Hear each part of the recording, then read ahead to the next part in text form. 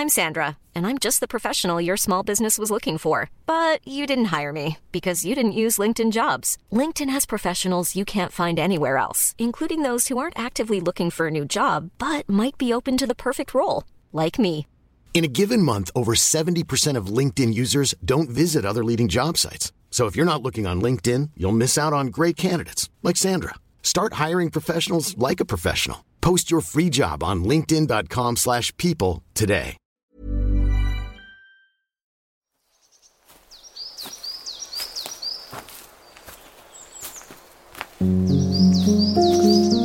Hello everyone, welcome back to the Stompcast. We are stomping around at Safton Park in Liverpool. I've got bog foot, but that's fine.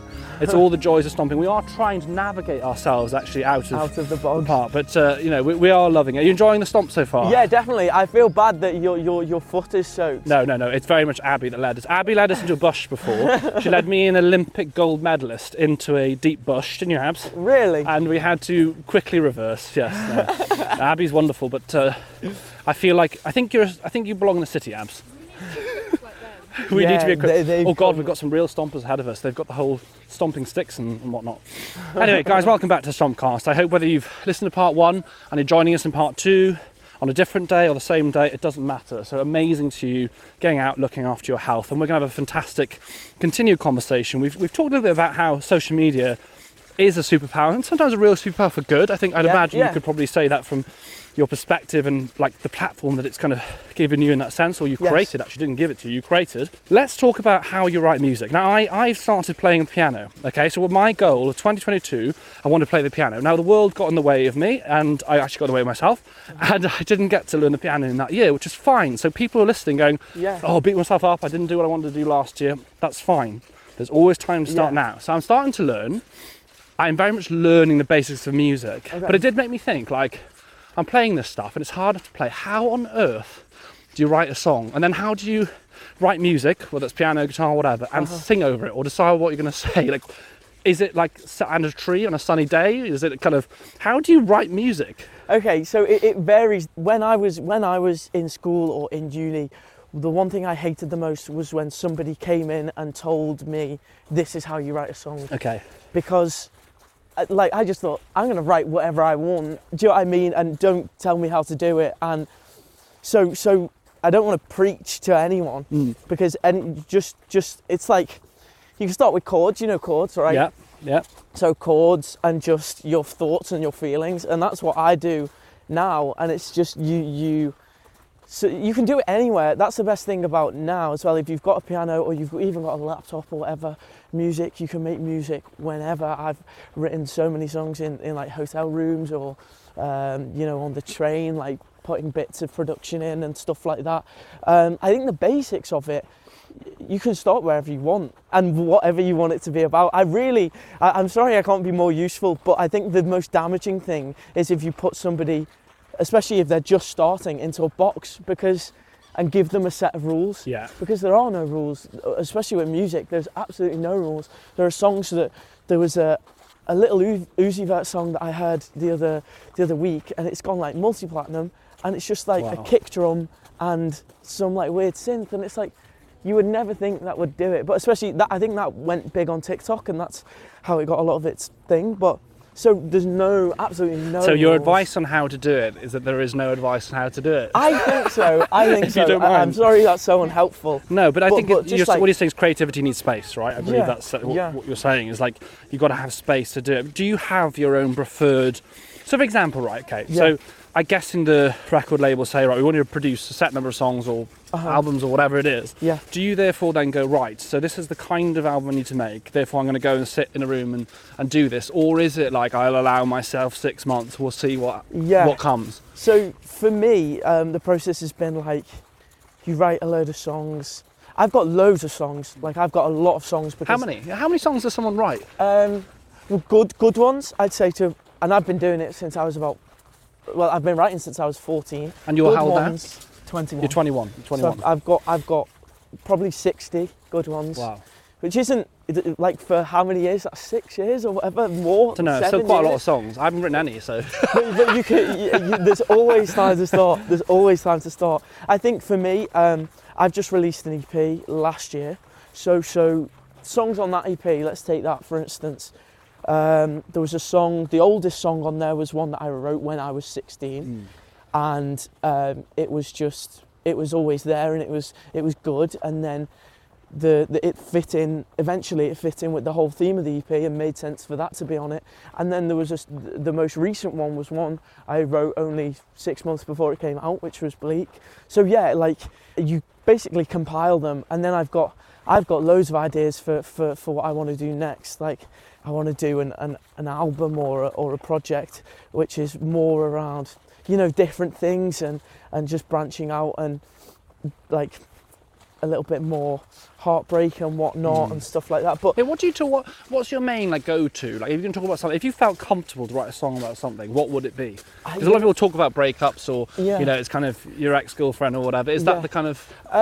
I think if you have that, and that's if you're in that period, there was a time when that was once all I wanted to write about. Well, that was quite soon after I'd been broken up with. Do you know what I mean? So it's whatever's on your mind at the time. But if I go to write a song, I often just like start like talking about like how much of a mess I am, like in terms of like anxiousness and stuff like that. That is the kind of default for me, and which is quite interesting, I guess. But I guess that's how music for me, like the EP I just put out called Socialising, is basically a glorified diary entry that's got some synths over it and is dragged out for like 20 minutes.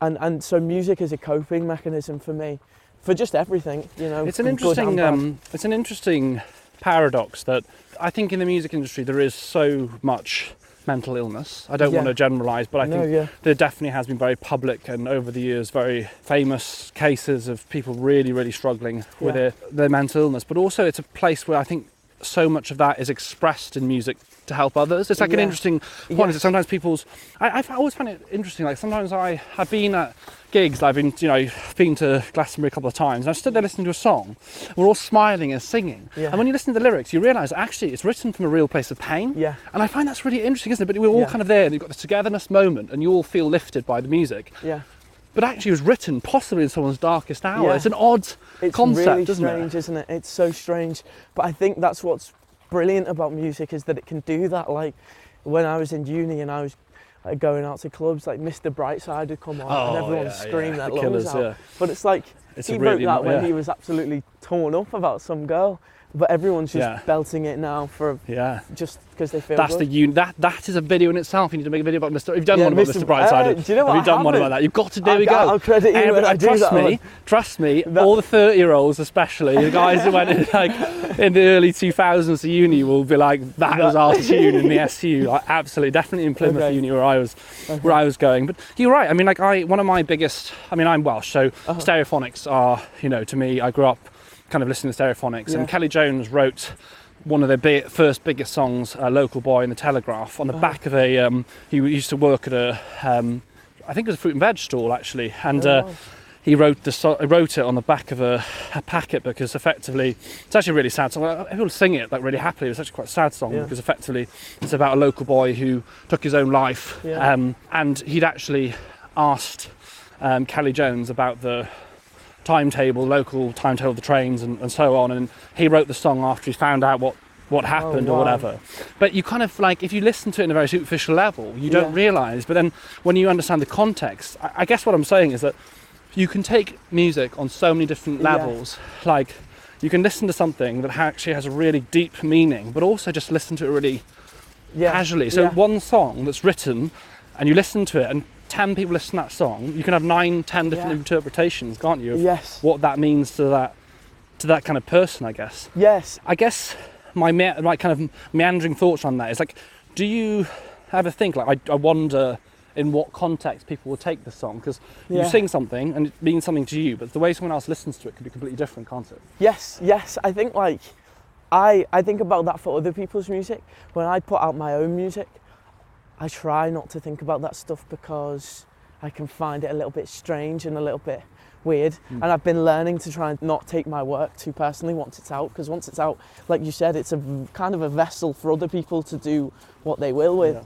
But yeah, definitely, like there's a song by the 1975 who are like my favourite band, and it's not living if it's not with you. And on the surface, it's like it's a love song, but it's actually about heroin. And like there are a couple of songs that do that, right? But it's there's some very famous thing. songs that are actually very much like about different things. And, So I think that sort of thing is really interesting, how different people can interpret different songs and attribute it to different moments in their life, and I love that. But yeah, it's strange to think about for my own work, because like you kind of like when I was starting, you've got everything perfected in your head of, so I'll write this song and it means this to me, and it will mean the same thing to these people, and they will understand it, and and when I do my show, that's what it'll be, and this song's going to be the most like popular one, and then this one and this one. It's just like now what I've learned is like you put your heart and soul into it, you put the song out, and you kind of switch let it off, go. so you don't take your failure or your success personally, because either way it can skew your kind of mental state about it. It's I think that's quite good advice, regardless of whether you're creating content or doing anything in life, is that kind of do your best, and then like my mum was growing up always used to say, is like there's like all you can do is your best, and like actually pretty good advice, isn't it? You kind of do your best at something, as long as you're proud of it and you've done your best, then the rest is whatever. Yeah, it sounds twee, doesn't it? It does and like 2 years ago I've kind of like laughed that off and go, no, I just want to be a success. But then you get hit with a massive failure. I was listening to you speaking about how you didn't get into uni the first time, and how that's like a big moment, and I related it to, you know, times where I've put a song out or haven't got a place on a festival or whatever else, and you just get hit in the stomach, and it's like, oh, not everything's going to go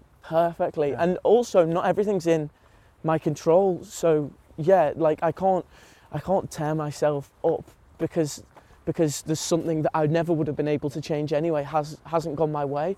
And I think that's what I've learned recently, that just to try and do what's best within your control. Again, it's like really simple stuff, but you just, the more you experience it, the more it becomes relevant, I think. I've heard people giving different answers to this question. I find it quite an interesting one, is that when you're creating music, and especially if it's about something quite personal, even something painful at the time, do you find that cathartic? Do you find that like healing anyway, or is it actually just like picking off the plaster and exposing? Like I just wonder how, you said about anxiety, for example. Yeah. Is that helpful to talk about that, or is the benefit from knowing it helps others? Yeah, I think there's a bit of both. What I find most interesting is I wrote a song called Bleak, which is about like suicidal thoughts, and I wrote that the middle of last year, and then I toured at the end of last year, so like 6 months on. Hadn't really listened to the song like fully through since I kind of made it, and then when I went to sing it at tour, the first time I played it, I just like started sobbing because everyone in the room was singing it back, and then the emotion comes back then. So it's cathartic at the time, but then past that I was like, I can't just keep crying every gig, so then it becomes like a thing of how do I manage that. But for me, it's very cathartic initially when you write the song, and then after that it comes a lot of like, can be a stressful process of trying to get it perfect to a point where you want everyone to hear it, and that's really strange because it's something you love, but the experience you're having is one of so much stress and so much like anguish that you begin hating it, and it's a really weird relationship, and I've had that for a couple of songs because they're like my babies, but then when I listen to them now, it'll remind me of a certain time or feeling, and it's like I don't want to and also I think I find it very different, but I find when you put anything out there, I think people mirror what you put out. So if you put out things and you share vulnerabilities, and it's a beautiful part of social media actually, is that people often share vulnerabilities back, which is bittersweet because you've got to kind of protect your self with them. But I imagine, you know, in that moment of like people singing back to you, like some people will be singing that song back because they love the music, but other people actually really relate to that specific feeling that you're describing. Does that feel like a burden in some ways? They're kind of like, oh gosh, this is quite a lot to kind of handle. Well, I was going to ask you this because of the nature of that song and what it talks about. A lot of people have, just in the comments of whatever TikTok I post, share really deep, really sad and personal stories, and I don't know I genuinely do not know what to say, and you must have had similar things. How do you deal with that? Because I'd love to go through every comment and reply, but even then I'm only offering like, I'm really sorry, and it's like, that's not enough for somebody who's Well, my thing I would say, and it's taken a long time to learn this, but I think it is something I do feel I understand to a degree now, is that you've got to accept within yourself that you can't fix everybody. Yeah. And you've got to accept that it's not only that you can't, it's not your role to fix everyone. Yeah. And if you know that actually you're creating and adding, you're putting something out there that's potentially helping others or raising awareness to something, then you know you're helping those people. And if you're getting to the point where they feel they can open up, and the hope is they can go and get personalised help for them, because ultimately you're not going to be best placed to do it. And actually most of the time, in the most respectful way, unless you're a psychiatrist or whatever and they're your patient, you're not in a position to help that person directly. And the hope is it's more that you think, well, do you know what, if I'm talking about this, making it more normal, they're opening and talking about this, hopefully you're having that kind of domino effect on society where the people around them will start talking about it, and that they can access other support. And I do think boundaries are important. I mean, you know, if I could clip my fingers now and get rid of all the suffering and all the mental illness in the world, I would, but I can't. And therefore, almost by definition, there's only so much you can do. And there's also got to be a boundary of like helping others versus damaging yourself. If I pushed myself to the brink and I really got myself into a really, really dark place because I was effectively almost self-harming by trying to help so many people and absorbing their pain, you're not actually really helping people because you're not able to then break yourself, don't you? So I think it is that balance. And I guess, I mean, do you worry about, becoming, going to like a huge level and becoming like, really big superstar?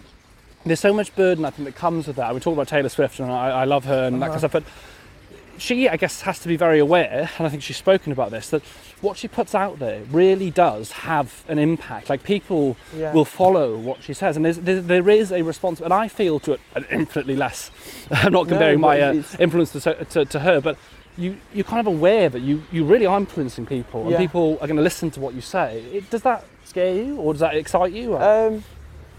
Well, like you said, I mean, mine's minuscule compared to yours and compared to Taylor's. It's not. I mean, it's not. But I think, like I mentioned before, the best thing I can do is make sure that the art is honest and coming from a real place, and I'm not fabricating it or trying to replicate somebody else's experience for my own gain. Do you know what I mean? And because that would be the worst thing to do. I feel like.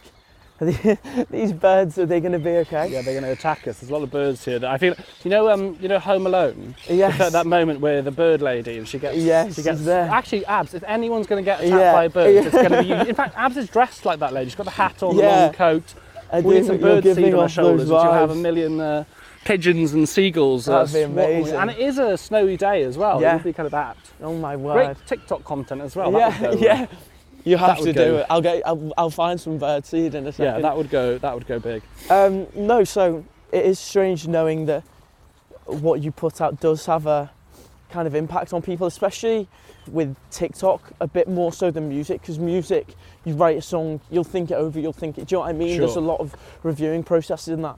Whereas with TikTok, you film it, 15 seconds, click, and it's gone. And then it reaches... There's a really good point in that around, and I've had it a few times, and it kind of goes back to the point of you put something out with an intention of A, and maybe it was interpreted as point B. Now, I wouldn't say, I mean, I don't think I'm a particularly controversial figure, but everyone puts things out that may be interpreted in the way that you didn't intend it. Have you had that happen? Yes. Has it happened where you put, especially in comedy, because you're always, so for something to be funny, it sits on the edge, doesn't it? Yeah, Have you had it where people have gone, actually, I don't like that, I don't agree with that, or whatever? Yeah. And how has that affected you? TikTok is full of people misconstruing things, completely, and that's what I've learned. You can't please everyone, and I wouldn't say that a lot of the TikToks that I post are that controversial. No, they're not. But in the early days of doing it, if I got any backlash at all, I'd take it down and think, oh God, what am I doing? Yeah. But it's like, it's not that the TikTok's wrong or I set out to offend anyone. There was one where I made, I did an impression of people who didn't have Instagram. Yeah. And I said what do you do for entertainment? Do you just like rub sticks together and try to make fire? And it was just like tongue in cheek. Satire, like silliness, and then loads of people commenting saying like, I don't have it because it triggers my anxiety, or this isn't a good take, da-da-da-da-da. And this is very mild, do you know what I mean, sort of backlash, but it's like, well, I'm not going to take it down because I think the people who get it, and it's funny for them. And if I've upset a couple people because they've kind of misconstrued it and not understood the joke, then is that my fault? Maybe I should be more careful, but really, if I look back on something and think I've been out of line, then I will take it down and apologise. It is difficult. It's kind of like, I used to go and buy like Red Hot Chili Peppers album. I wouldn't, I couldn't go and say, I don't like this song and put it on the bottom of this thing. It didn't exist. The Red Hot Chili Peppers, they didn't have Instagram back then, right? Yes. So there's a level of like separation. You accept that some people are going to love your song, other people are going to hate it. And I guess for anyone that creates any kind of content or puts anything out there on social media, there is very little barrier between you and them. So that you could write a song, put it out, 90 people go, that's amazing. 10 say, oh, I don't like that song. It's rubbish, mate, don't like it. Yeah. So what do you do with that? You've got to really, I think that's why I say for this generation, for your generation going through the 20s now, that is why it's so much hard. And it's not just for people that want to grow followings, that want to do music or want to do whatever. It's for anyone that puts anything online. So for example, you could have 100 followers, post a picture in an outfit and you go, you're really proud of a new t-shirt you're wearing or whatever it is. I'm just using an example. And someone goes, oh, I don't like that or whatever. Or I prefer I don't know. There is no separation anymore at all. A judgment is instant and it's always there. It often hits you when you don't want it. Exactly that. I first got a phone that had social media on when I was about 14, and so I had like the majority of my childhood without social media and the input of it. I look at my cousins who are like that age now or younger, and people who are like just starting secondary school and are always online, and it's like you're kind of on a stage from that age, and you can't, your capacity to make mistakes is so much smaller. You're getting information from everywhere all the time, which is just like massacring your brain. It's really weird. So I feel lucky, like you said that. I feel lucky that I've been able to get as far as I have in my life with that before social media kind of kicked in, because I know that even when I was like 18 or whatever, or I mean it's silly to say that because whatever age you are, social media can affect you, but especially if you're in your youth, your development years, you're kind of establishing of who you are. And actually, even to the point around creativity, again, social media has a real positive side, but the creativity side, you have to have space, right, for creativity to happen. I know with like me writing my books, or if I'm creating content, whatever idea I'm thinking of creatively, you have to have space. I can't be like, right, from 5 o'clock in the afternoon till 6, I'm going to come up with a creative idea. It's kind of like you've got to have mental energy and physical time to do it. And I think the clever thing about social media is that the algorithms pull you in so much that it can actually stop you from being creative, can't it? Yes, exactly. You've got no time to think or anything. So, hi, are you okay? Right, good to see you. I love that up north, by the way. Everyone says hello to each other. That's what's fantastic. You get that in Wales, well, in London. Like if someone said hello to you, and you would actually be immediately quite concerned as to what has happened. Like that person said good morning. Like, what am I wearing? Something odd? Exactly. Is my hair looking crazy? I don't know. Yeah, my sister recently moved to London, and she has the same thing. Like it's a little bit more. It's a funny one. It's a funny one. Sorry. No, at all. Over Christmas, I kind of switched off. I mean, I was quite ill, and so I just did it. I took like 4 days just to do a jigsaw, and I didn't even look at anything, and just kind of zoned back into the moment. Do you know what I mean? And then I made music, but I made it, and it was music that I just wanted to make, and it wasn't, because I write with people as well now a lot, and that can be great, but just relying on myself to come up with something and not questioning it and not thinking, will this be catching up for TikTok, or will this do this, or this do this, and just going, I like it, I'm going to do it. And I think that's always when the best things come, right? We've done a lovely loop back to, because at the start I was kind of talking to you of this part around how do you write a song, how do you be creative, and it sounds to me like as we come to the end of part 2, it's really creating it creating what you want to create for you, and then the rest kind of comes afterwards, right? Is that effectively what you're saying? Yeah, exactly. And you must find the same thing with your books and everything, that you write it with somebody else in mind. Too much, it will. Well, you end up being, you lose your authenticity from it. You lose your authenticity. So our summary and end of part 2 is create for you. Yes. I think create what you want to create, what you like for you. Thank you so much. We're coming to the end of part 2. It's a fantastic stomp. I'm really enjoying this park. It is brilliant. It's we a come great up park. here, and we've got friendly people saying hello as well, which is really good. Yeah. I hope you've enjoyed part 2 of the episode. We'll be back in a few moments with part 3. So whether you're going to join us immediately or whether you're going to have a break, it's on a separate part you're going to listen to. Absolutely fine. We'll see you very soon.